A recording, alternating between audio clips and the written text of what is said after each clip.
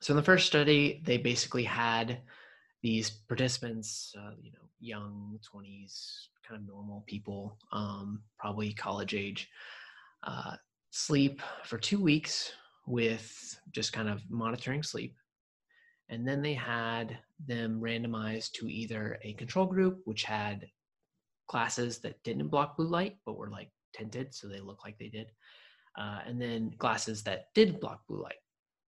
And they measured sleep onset, so like what time they fell asleep. Uh, the idea being that if you're jet lagged and you can fall asleep earlier, you can recover some of that sleep debt. So that'd be a good thing.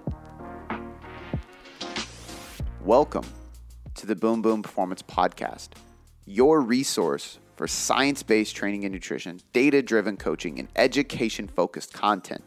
Before we get into this podcast, I just want to say thank you for taking the time to listen and learn with me so that you can apply what you are about to learn, take my strategies, use these tools, and finally have some serious methods to see sustainable success with your physique, your mind, and your life.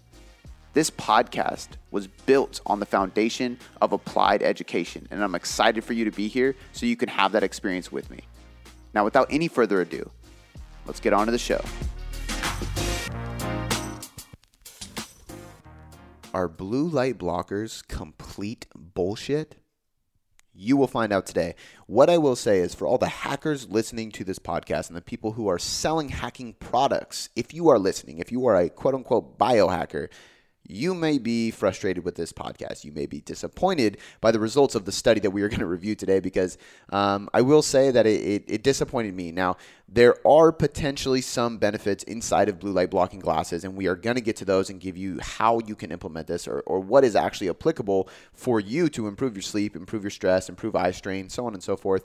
But from the overarching perspective, from the bird's eye view, I can tell you this: they are not all that it's cracked up to be. And today we're going to teach you exactly why in this research roundup. So Brandon Roberts, our CSO, Chief Science Officer, we both went over two different studies. One was going over blue light blockers and their efficacy for bettering your sleep, bettering your circadian rhythm, so on and so forth. We discussed chrononutrition along with that because chronotyping does become a factor in this study and in this topic. And then we dive into another sleep study, but this one on the effects of training on sleep and how training affects your sleep, which kind of spins us into a conversation of the best time to train out of the day, how your nutrition should be set up to improve better sleep quality, nutrient timing, again, chrononutrition gets brought up, and much more. So we dove into quite a bit on this one, not just in the sleep department, but we also kind of ranted in different directions, and I think you guys are going to find a lot of application and practicality in that. And as always, do me a huge favor, take a screenshot of this episode if you enjoyed it, post it on your Instagram story, tag myself at Cody.boomboom, and tag Brandon at brob_21. I'll link both those in the description of this podcast. We want to thank you for listening, and we want to share it on our story as well to help spread that message. It helps more than you can imagine. And without any further ado, let's get on to the research roundup. All right, November research review. I'm excited about this one because the first one's kind of controversial. I'm not gonna lie, I was kind of disappointed because I really, I really want to hack to work so bad, but I'm afraid that it's not what I felt it was going to be. However, I'll let you dive into the study before I make any conclusions. But Brandon, welcome to the podcast once again. Why don't you break down the first study for us, and then we can kind of just dive into it, and I'll throw some questions your way. Yeah, so we have two studies, both focused on sleep. So we're hardcore into sleep in November for some reason. But no, I picked this study because it's relatively new, but I get a lot of questions about sleep, blue light glasses, melatonin, jet lag, pretty much anything sleep related.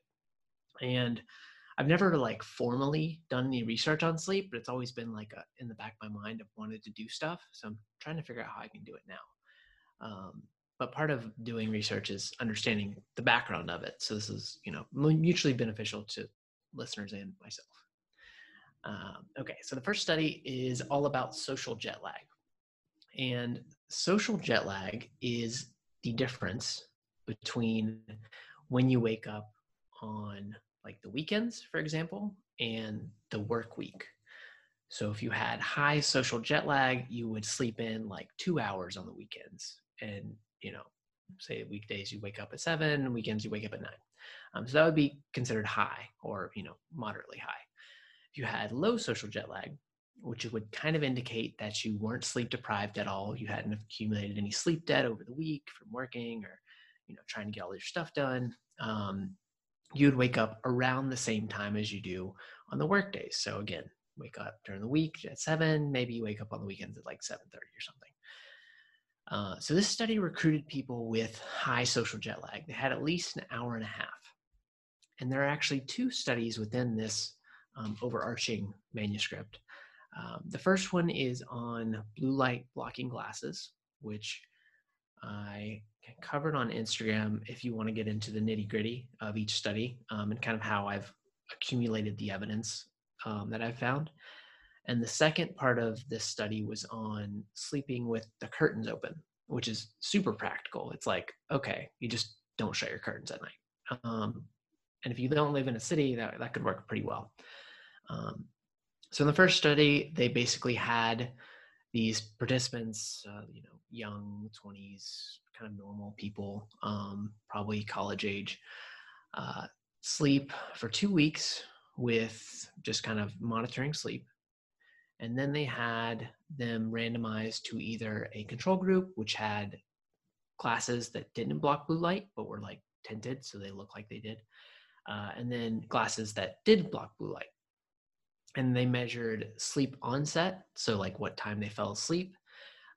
The idea being that if you're jet lagged and you can fall asleep earlier, you can recover some of that sleep debt. So that would be a good thing. And then they also measured sleep time, so just like general amount of sleep.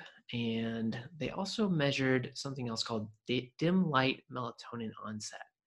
And I want to kind of explain that before I get into the results, because it's kind of neat. Because what happens is about 2 hours before you go to sleep, and this generally goes with light outside. So as it gets dark, you start producing melatonin, and that makes you drowsy. So normal people say you go to bed at 10, your DLMO is the short name for it, or acronym, would start around 8 p.m. So they kind of go hand in hand. So you would hope that you get sleepy, your DLMO is earlier, and so on.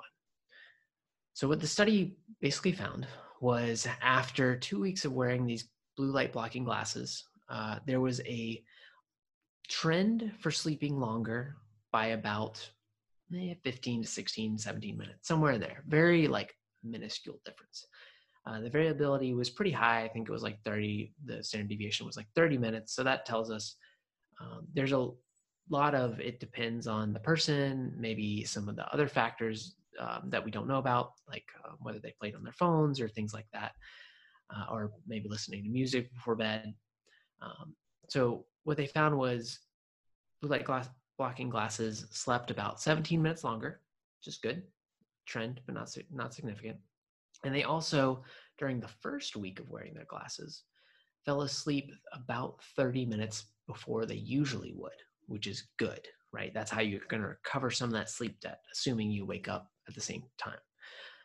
But in the second week, that kind of got cut in half and was no longer significant. It's kind of saying to me, blue light glasses helped, but maybe we either adapted or something else happened where it was kind of just variance around the mean.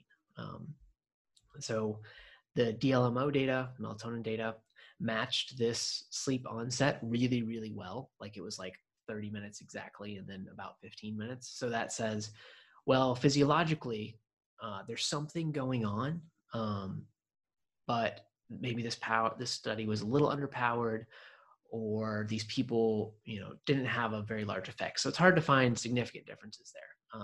But ultimately, the blue light blocking glasses didn't really do too much.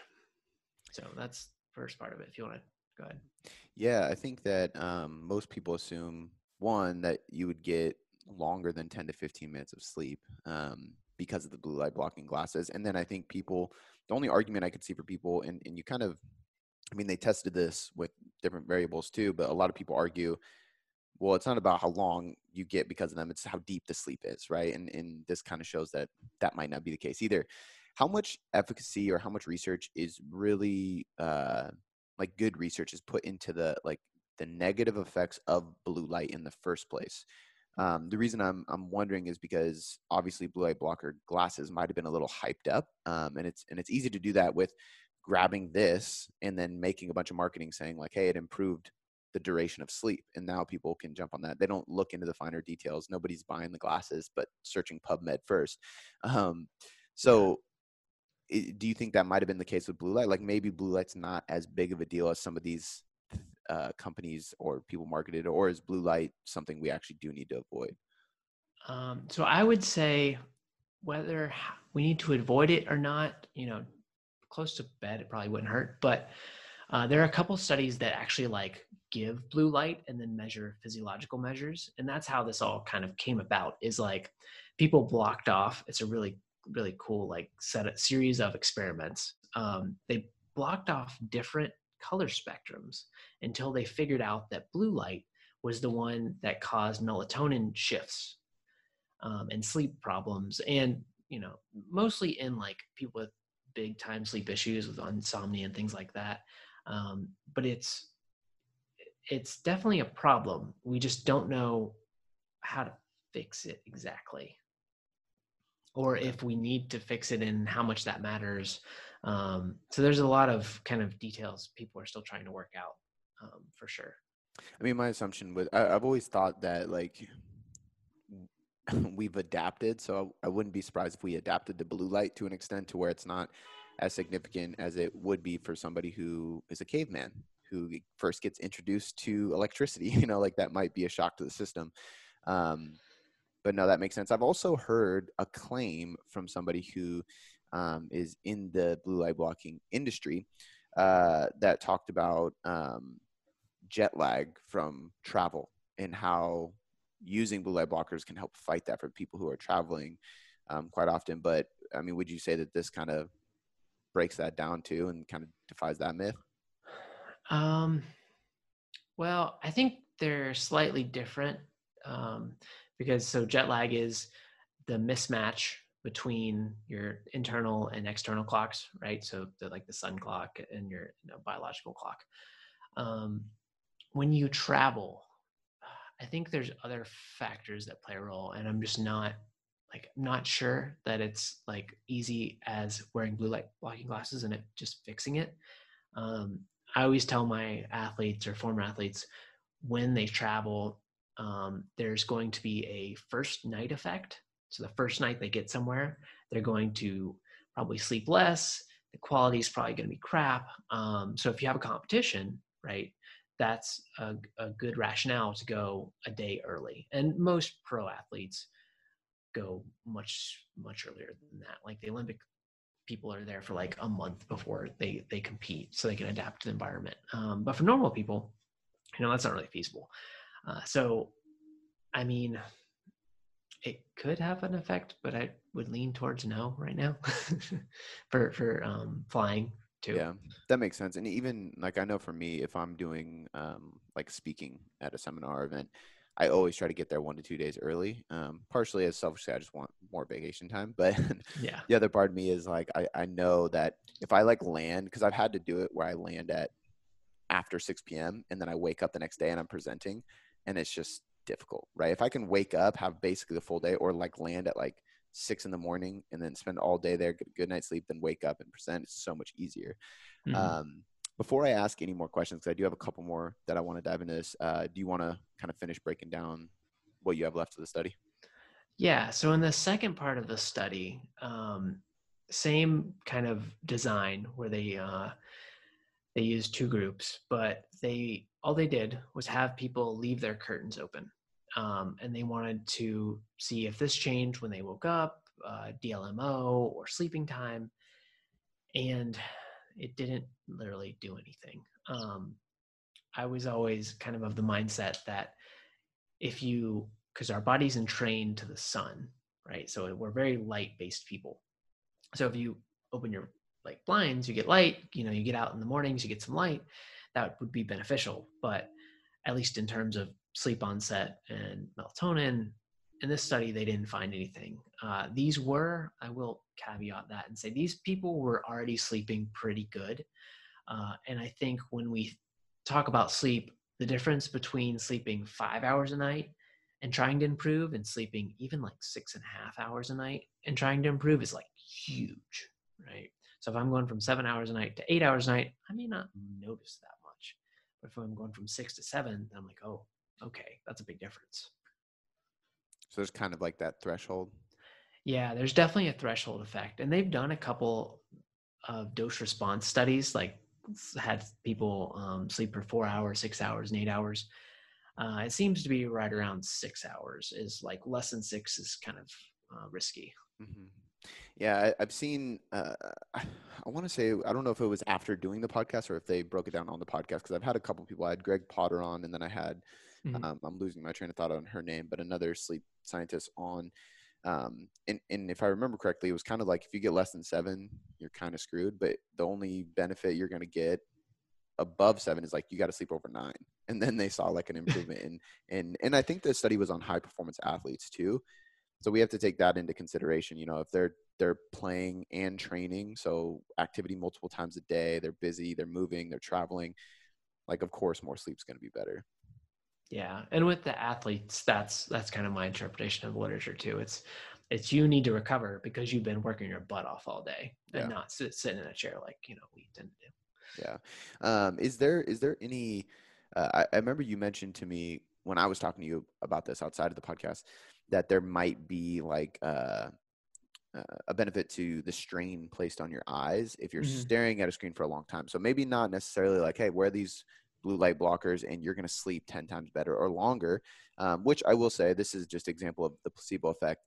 I interviewed somebody who owns a blue light blocking glasses company, and he also does some like alcohol prevention, sober retreat stuff that was really cool that we talked about as well. And he sent me some free glasses. So of course I'm like, I'm going to wear them. Yeah. And I swore I slept so much better when I was wearing those things. And my wife gave me shit because I'm wearing these like dorky orange glasses every night. But I swear I slept better. And then what I noticed is when we moved, I forgot to pull them back out and I kept sleeping totally fine. So what had happened was I like seeing those on my nightstand gave me like the cue to be like, oh wait, put my phone away, like Mm-hmm. put these on. It's time to wind down because I always go upstairs and change into like comfy clothes, and I'd see them, you know. And by then it's 7 p.m. starting to get dark. I'm like, oh, perfect. Um, Yeah. and so like if I reflect back, it was almost like they gave me accountability to have a better nighttime routine. Is really what was Yeah. going on, and that's something the sleep scientists I interviewed really swore by was that nighttime routine. I definitely agree there. And this study would kind of indicate that a little bit, right? It's like the first week it has a 30-minute effect and you get a little bit of a sleep bump. But then the second week it kind of disappears. And so maybe it is just them like adapting either to the blue light or the cues or whatever and saying, okay, we need to get our stuff together. We're going to study. Or you're an athlete and you get a pair of glasses and you're like, okay, let me try this for a couple weeks and just fixes things for a while. So Yeah. I don't know. There are a lot of cool designs that could be done where you like give people glasses and then you take them away, and then you give them, stuff like that. And as far as the strain on the eyes, is there? Oh yeah, yeah. So that evidence is pretty firm. Like all the studies I've looked at in the realm of eye strain, they really do help with eye strain. Like not, and that's as little as like wearing them for 2 hours. So I think the studies range from like 2 to 10 hours, which is, like typical workday, I guess. So yeah, I would say if you ask me, do they help eye strain? I'd say yes. And ask me if they help sleep, I'm like maybe. So, what are the consequences of eye strain? So, are we just talking like frequent headaches? Are we talking lack of concentration? Like, what happens if you have strain in your eyes? Yeah, so it's mostly most people complain about like blurry vision, right? You stare at the screen too long, you're like, ugh. Or your eyes start Uh, watering? yeah. You can get dry eyes. Headaches are very common. Like, not like a super duper eye physio person, but those are the general things that I've heard of and have kind of read about. Okay. Yeah, that's typically the only time I wear them now is like if I know I'm going to be sitting in front of the computer for a long time. Um, I'll rock the clear ones so I don't have like change everything becomes orange, obviously, but Yeah. at least it's somewhat of a dimmer to that blue light. Um, cool. I have a couple random questions that kind of relate, kind of don't. But do you have anything left you want to point out on the study before I ask those and we move on? No, I don't really think so. There is one, so in the realm of the study, there's one meta-analysis that kind of looks at blue light and all of the things you would care about. So eye strain, sleep, things like that. And it's really mixed. There's no like definite like, yes, the blue light definitely helps with all of these things, except for eye strain. So I don't know. I'm so hopeful, and then I get so sad. That's what I was saying. Like I want to hack so Yeah. bad, but there's really no hacks. Um, okay, cool. So I mean, the conclusion on this one is basically like there might be a benefit from an eye strain perspective. So if you're staring at a screen for a long time, you might want to wear them. But other than that, the not only are the results short-lived, but they're not that significant. So Yeah. you're probably not going to notice much. And some of these blue light blockers are $100 or more. So this Oh is, man. I mean, you can get, so like, and you can get cheap ones on Amazon, but I've Mhm. gotten cheap ones on Amazon and then I used, they have these things online that you can do like you can test the glasses. So there's like this color scale. And without them, I can see all the colors. When you put them on, it should block out some of the colors because some of the colors are made through blue light. And I've used really nice ones and it does block them out. Granted, obviously it's not doing too much for me sleep wise. And I put the cheap ones on and it doesn't do shit. It's just orange glasses. So you got to be careful. And if you're going to get blue lights, you actually do have to actually spend a little bit of money, but it might not be something you really need. Yeah, there's some so part of my Instagram this week is looking at the glasses, and there's a couple studies that compare glasses, and like some of these glasses are only blocking 15% of blue light, and you're like, okay, well that's probably not enough to do much. So like you said, you probably need some glasses that actually block blue light. Yeah. One of the questions I had is for night shift workers. So, Mhm. do you think any results in this would be different if we were using it with them? Because I got to imagine their social jet lag is all screwed up. Like it's on a whole nother level because of those swings.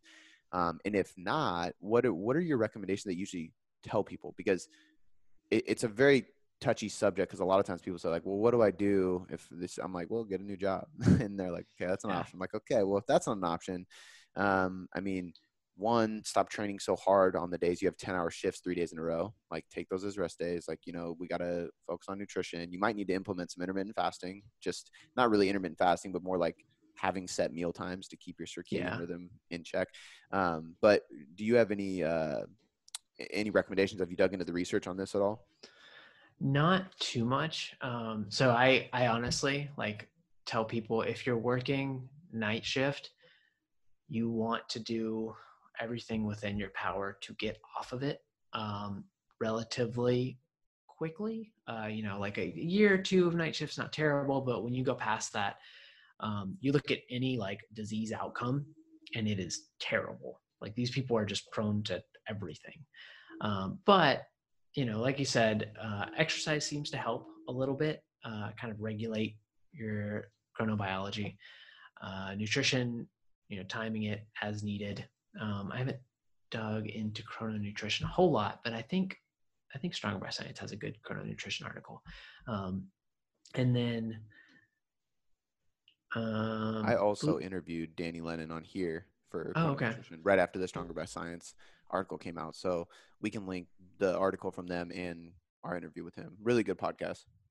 Yeah, yeah. No, I like Danny a lot. Um, but in the realm of night shift work, like I would say do everything, even if you just get like a placebo, or like I would actually recommend, hey, we're not sure blue light blocking glasses work, but for you, it's worth the $100 because for the glasses, because it's a risk, right? But for like me, I'm like, my sleep's pretty good anyway. I probably don't need them. So yeah, I think when you get into extreme situations, and night shift working is definitely one of them, you have to kind of bend the rules a little bit.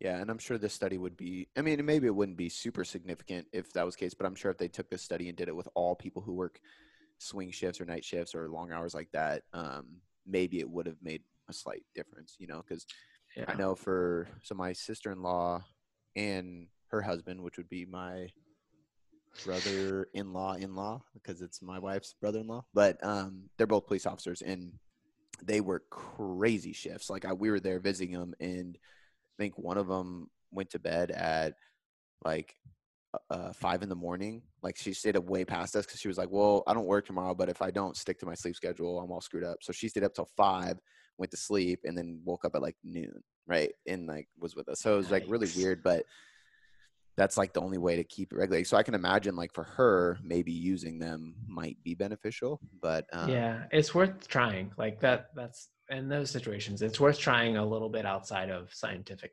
means, I yeah. would say. I think I've asked you this before, but how do you like decide what you're gonna dig into research wise? Like do you like say like, all right, like I'm gonna, every day I pick something that I'm gonna do, or like for the next month I'm gonna focus on all the research on this. Like just because I've yet to stump you with anything on the podcast or off. Like anytime I ask you something, it seems like you have some kind of study to back it up, or something about it, which is just mind blowing. Yeah. So I learned early in my PhD, the person who knows the literature the best always wins the arguments, no matter who you're arguing with. And it was taught to me by like the senior postdoc. And she's like, no, if you just read and memorize stuff, you can like always know most stuff. Um, but I write a lot, right? We do podcasts, we do blogs. The coaches are constantly asking me something, right? I've got like 2 emails from coaches in my inbox now that I need to respond to. Um, I do my own research, which is not within the realm of like sleep or blue light blocking glasses or really even nutrition for that matter. I've got a couple nutrition studies. So I just get exposed to a lot of different things, which makes me read a lot. I probably read, I don't know, 3 studies a day. Are you allowed to talk about the studies that you do because of the circumstance you do them in? Nope. So those kind of studies don't get released into like PubMed or ResearchGate or anything like that. No, which is kind of unfortunate if you're looking to do stuff later because you have like no record of, hey, I did this cool thing that I can't talk about. Yeah. Um, I read a study about this is a long time ago, and it popped up on the Journal of International Sports Science Nutrition, JISSN. Yeah. And it's funny you talked about like you just kind of have this routine. Like I had this routine where like almost every morning I would open, like if Mass had a new one, I would open that and then I'd go through all those. And then I would go to JISSN because it's just a database full of studies and interpretations. And I really like when they have people that come and do, I can't remember what it's called, but it would be like a meal timing, and it's like all these people come in and kind of give their opinion of the research that they've seen over the years. It's not a meta-analysis, but I can't remember what it's called. Yeah, it's just like it's almost like an opinion of experts. Yeah, exactly. But I used to just thumb through that. Like every morning I just click it and like, all right, I'm gonna pick one, I'm gonna read through it. And I read one about nootropics, and I want to say it was there's the participants of the study were snipers. I don't know if it was from the army or if it was like competition sniping, like Mm, but it was like basically placebo, nothing, or nootropic supplement. And the nootropic was actually on its Alpha Brain, which is a well-known company. So I don't yeah, know if they funded the study and then it kind of bit them in the ass because there was no significant changes whatsoever in anything. yeah, Which to me, I was reading, I'm like, man, like that's crazy because nootropics is a big field. That's a big brand. Um, I do take nootropics, and I have them sitting on the counter right here. nice. And I feel like they help me. So I'm like, okay, was it just a bad brand, or are these snipers so elite that they would need something more powerful than that to change their focus because their focus is so dialed in already? Like, um, but yeah, Yeah. it's crazy. I don't know if you have opinions on that, but Um, the they are elite athletes. I will say that. I've always been kind of skeptical, but now I would tell you straight up, any like ranger, special ops, anybody like they are elite athletes. So they need things that normal people don't need. mhm. Yeah, So I when I was visiting family the other weekend, he used to do I don't know what they're called, but they're like they put out forest fires. Like they're the guys that like oh, are in the like mountains of the forest when the fires are going up, and they're like in the trenches putting them out, and it's like brutal. In fact, what's the guy that does? He has the book "Can't Hurt Me." He was on Joe Rogan a bunch. Oh man, He's like a Navy SEAL, and he also like runs marathons and everything. Super hardcore. I think was it Jocko Willick? Was that? No, Jocko is a badass. Okay. But yeah, he is. I've read his books. yeah, it is David Goggins. Okay. So, David Goggins does that for fun. He volunteers. Like literally, he goes. Like I heard Joe talking about this. He literally, like in the summer, because he's bored, will go volunteer for that. And it's like one of the most dangerous, unrecognized professions that you can do. But my brother-in-law did that. He's part SWAT. He's the sheriff and all that stuff. And when I was shooting with him, like seeing him talk about it and handle the gun and do all these things is just wild. And like you said, like people don't consider that an athlete, but he's definitely an elite athlete. Like it's kind of crazy how they approach things. It's cool. It's not what you would normally think of, which is nice.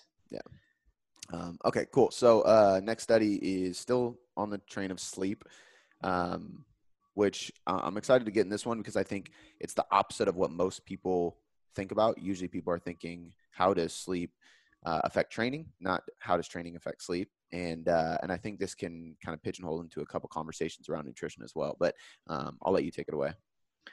Yeah, so this is a pretty simple study. This is a randomized crossover. So basically, you do one thing, and then hopefully you have like a washout period, and you do the other thing. In this case, it was either training to failure or not training to failure, and not training to failure was with 2 reps in reserve. So not a hard workout, but not an easy one. And what they did was 4 sets of 10 of 75% of 1RM. Which is kind of interesting when you mix 1RM work with RPE work because they don't always match up. But again, failure or non-failure, bench press and half squats, not full squats, half squats.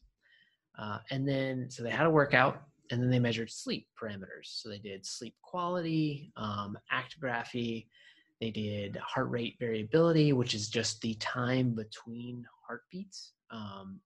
And I will have to do a HRV study at some point in our series because it's super cool.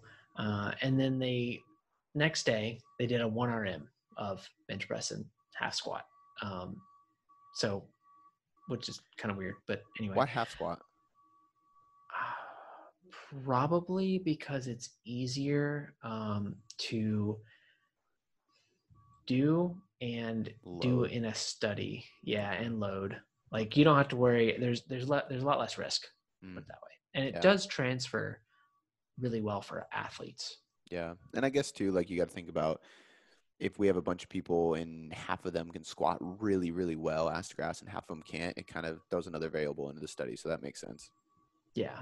So kind of weird, but a lot of people do it. And basically, what they found was no differences between failure and non-failure on anything sleep related or HRV related. As you can kind of imagine, if you went to failure and the next day you 1RM'd, you did worse than like your previous 1RM compared to the non-failure group. So that was kind of the like finding of the study. But those are always needed. Just proof of concept is what we call them. And so when I picked this study, I was really excited and I read it and I analyzed it and I was like, this is lame. But it's really important that we cover studies that don't have like what we call significant findings, right? Because this is called publication bias or the file drawer effect, where a lot of journals won't publish as much stuff. If they're getting better, a lot of journals are getting better, but they won't publish as much findings that are non-significant. So you compare 2 things and they're not different. Whoop-de-doo, right? But then you have like grad students and young investigators and whoever doing studies that have already been done and finding like, hey, there's no difference, but nobody ever published it. So we repeated it and now we're not going to publish it either. So somebody else is going to do it again. So it's a huge waste of time and resources. But that's just my little rant on publication bias. I think there's a lot of, I mean, a study has like a marketability to it too, so like when we consider headlines of podcasts, of blogs, of articles, of journals, like everybody's fighting for attention in today's age because of social media and marketing and business and everything. And this is something I study quite a bit because it's my job to know how to get people's attention. But Yeah. I think that's a thing, is like, who's the best publication, who's the best research view? Like, we have to pick studies that intrigue people, so if Hmm. there's not a significant difference, and this is why, like I always say, the more science I learn and the more I talk to people like you, the more I realize how simple body composition changes really are, right? Because it really comes down to like caloric balance. Like keto came out and it was like this huge thing, and then after like a few years of actual studies coming out, oh, it's just calorie deficit. Intermittent fasting, oh, just calorie deficit, right? Like paleo, oh, just calorie deficit. And there's no like, yeah, you got food intolerances. Sometimes you might have a upset stomach, but like it's not like none of these things are hyped up as much as that we thought, and part of it is because the marketability of extremism is huge. If I can make a claim that is like kind of scary or triggers you, like you're going to read Yeah. it. So, which is why the title of this podcast will probably be "Blue Light Blockers Are Bullshit." And people, I, I any writing I've ever done, I always suck at that part, like the headline part. I'm just like, I can't do it. I'm just terrible. that's Somebody else take care of it for me. that's why I still always have the final edit on any blog that goes out on the website, no matter who on the team Nice. writes it, because it's something I've studied. I've studied copywriting a lot and Yeah. powerful headlines, and I've done courses on it.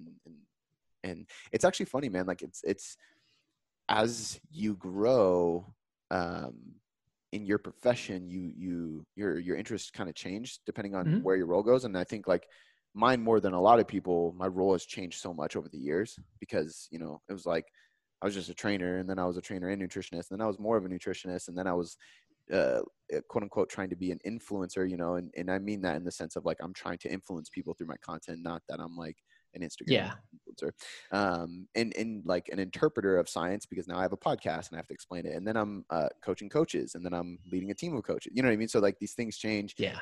and I've noticed that like as that's happened, I've studied more and more of this kind of stuff, because it's more and more important, and it's more and more interesting to me as that becomes more of my duty. So like the science of words is like the most fascinating thing to me. I love it, but I'm also into weird things, so people might not get excited about that kind of stuff. Yeah. But it's from a business perspective, it's super important. Yeah, I think it's cool. So I appreciate it. yeah, Let's see. So yeah, the study they didn't really find anything. But there are a number of other studies that this kind of links back to that say, acutely, exercise generally helps sleep, like helps people sleep better. It's probably because you're tired, right? Especially if you're not used to exercising. Um, so that's kind of the take home is the sword is double edged, where like sleeping good helps your exercise, but exercising good also helps your sleep. it's like a continuous cycle. Yeah. Is there any differences with morning versus night training sessions? I always get the question like, what's the best time to train? And the only literature I really know about this is for muscle growth, I want to say, and I think they said like between 3 to 5 p.m. because it's in the afternoon. Oh Um, man. but Yeah, I I've got a know lot. I've made recommendations to people like that train. I mean, shit, when I was going to school, interning, and working job, I would train at like 10 p.m. Like I'd literally, Mhm. like after my whole day, I'd train, finish at like midnight, eat a meal, pass out, try to sleep in as long as I could. Um, and a lot of people who train late, like they have insomnia, they can't sleep. And I'm like, hey, we should probably tone down because you're drinking caffeine or you're amping up your nervous system while you train, then you try to go to bed. I never had that issue, but I was also 19 when I was doing that. So I mean, Yeah. I could just fall asleep like a rock. But is there any evidence to suggest one way or the other? So uh, up until a couple years ago, there was, and it was working out in the afternoon. Like you worked out better. It just generally helped everything. But then people got a little smarter and realized that you adapt to whenever you work out. So like if you, I don't know what time you work out, but let's say you started working out at 6 a.m. Like the first month even might suck. But after that, you would be able to perform just as well as you had before if you worked out at like 3 or 5 p.m. or whatever. So there was a lot of science around like, oh, you're primed to do better in the afternoons. It'll just help as long as you can manage caffeine, which is linked to sleep. But then it's kind of like, oh no, you kind of adapt, and it doesn't really matter for long-term performance. I think when we talk about stimulants and sleep and stuff, yeah, you have to be really careful with that. Well, I'm sure if they took people who aren't training at all and put them in the study, they probably would adapt quicker to the afternoon training because it's not much of an adaptation. They've been awake for 8 hours. They've had 3 meals. They've been moving their joints. You know what I mean? Yeah. But is there any reason, like, because I've heard people make the argument of like, well, why don't we want to train in the morning because cortisol kind of wakes us up. Morning is when we have that big cortisol spike. Cortisol kind of puts you in that fight or flight. It might be good to use that for strength training. And then you're not, cortisol goes up and then it calms down throughout the day and then you're spiking it again as you train, which I don't know if it's to that effect, but is there any reason that that would be beneficial? Maybe in special populations where stress or cortisol issues are prevalent? Yeah. I mean, I'd be kind of hesitant to go down that road because I mean, cortisol spikes, but it's not like super duper high. Maybe I don't know. I kind of like, probably not. I think it depends on that training too. I know like Yeah, yeah, if you're doing like a really good, just basic strength bodybuilding program, you probably don't have anything to worry about. But I've worked with people who have high stress lifestyles and they're doing like 6 days a week of like really intense CrossFit. Like they're CrossFitters, but they're not just like the recreational, like they're actually doing local competitions and they're pretty yeah, badass. And in those cases, I do have the discussion of like, hey, let's have carbs in every meal. Let's make sure that you're having like a post-workout shake with carbs in it right away because we just want to like keep calming you down because you're always ramped up. And there's people that's just their personality, like they're go, go, go, and they're nonstop and they're hyped up all the time. And I think that can cause burnout after a while if you're not careful. yeah. I definitely agree with that. And I don't know that there's a whole lot like even of research to kind of link like high cortisol with stress response with training adaptations. Like it's just not. I just think there's not that much out there. So there's definitely a gap there. Yeah, it'd be a hard study to even do, honestly, because you got to find the right people. Yeah, the studies where you have to screen before you do anything. So, like a lot of the genetic studies, like say we're doing a caffeine metabolism study, like we have to screen your genetics and then like do the study, take longer and are harder to kind of get people for. mm, So, um, One question I do have on this one that isn't related to training is just nutrition's effect. Like I think it's something that we might as well bring up since we're talking about sleep so much in this podcast. But is there, I've heard multiple things. I've heard that it doesn't matter. Like if you're in a deficit for a long time, you're going to probably start having sleep issues. But I don't necessarily think that's about nutrient timing or anything like that. You're fatigued from the diet, and stress response yeah. is going up. But I've heard people make the claim of, which would make sense, like, have most of your carbs in the afternoon because, you get that like kind of carb coma, that sleepy effect when you shift into parasympathetic mode. I've also heard people say the opposite. And I want to say there was research that came out not too long ago that I don't know if it was Greg Potter or the other lady I interviewed that actually brought up saying the complete opposite, like having carbs in the morning and then actually having a higher protein fat meal before bed to help sleep. But do you know of any recommendations for macros or meal timing or really anything, or is it kind of just up in the air right now? So it's both ways, and I think from my reading of the literature, both ways are correct. You just have to determine, and this is a super easy experiment to do on yourself, if carbs like promote sleep or if they make you stay up or kind of like you can't sleep with them, which is, I mean, most people probably already know that. Like I know that if I have a bunch of carbs, I'm going to get a little sleepy and that's okay. So I can use it to my advantage. Whereas some people may be the opposite. And then they would say, all right, well, maybe high fat helps me sleep. Or maybe there's like no effect at all. So that's something you could totally test with you or your clients or whoever, and whichever way helps, I would go with. That makes sense. It's pretty Yeah, individual.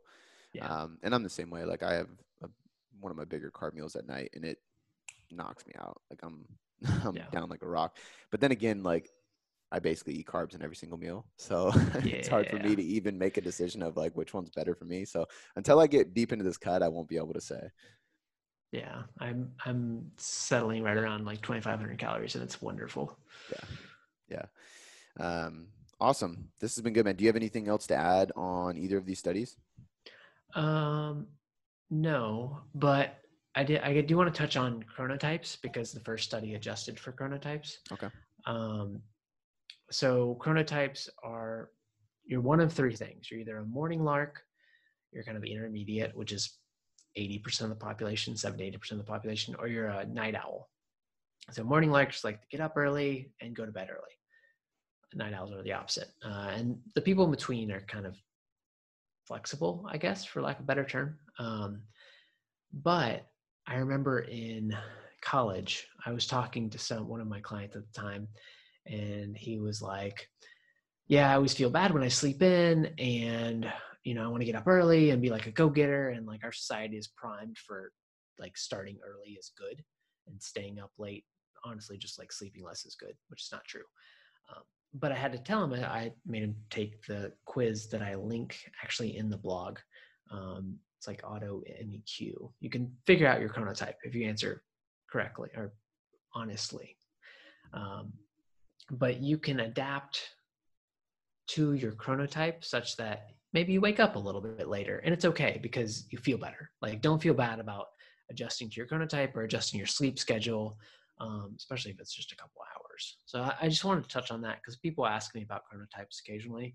So you can figure out what yours is in the blog, but then don't be afraid to adjust to it if you can, especially like now everybody's working from home. Mm-hmm. I think it's always important to tell people like there's all these strategies and methods and things that you can dig into and pathways, but it's always important to just constantly kind of keep your finger on that pulse of awareness just to make sure you're looking at your body. Because I've seen people have results that wouldn't make sense because it's not what I would predict, and then I've other people that are extremely predictable and it's exactly what I thought would happen.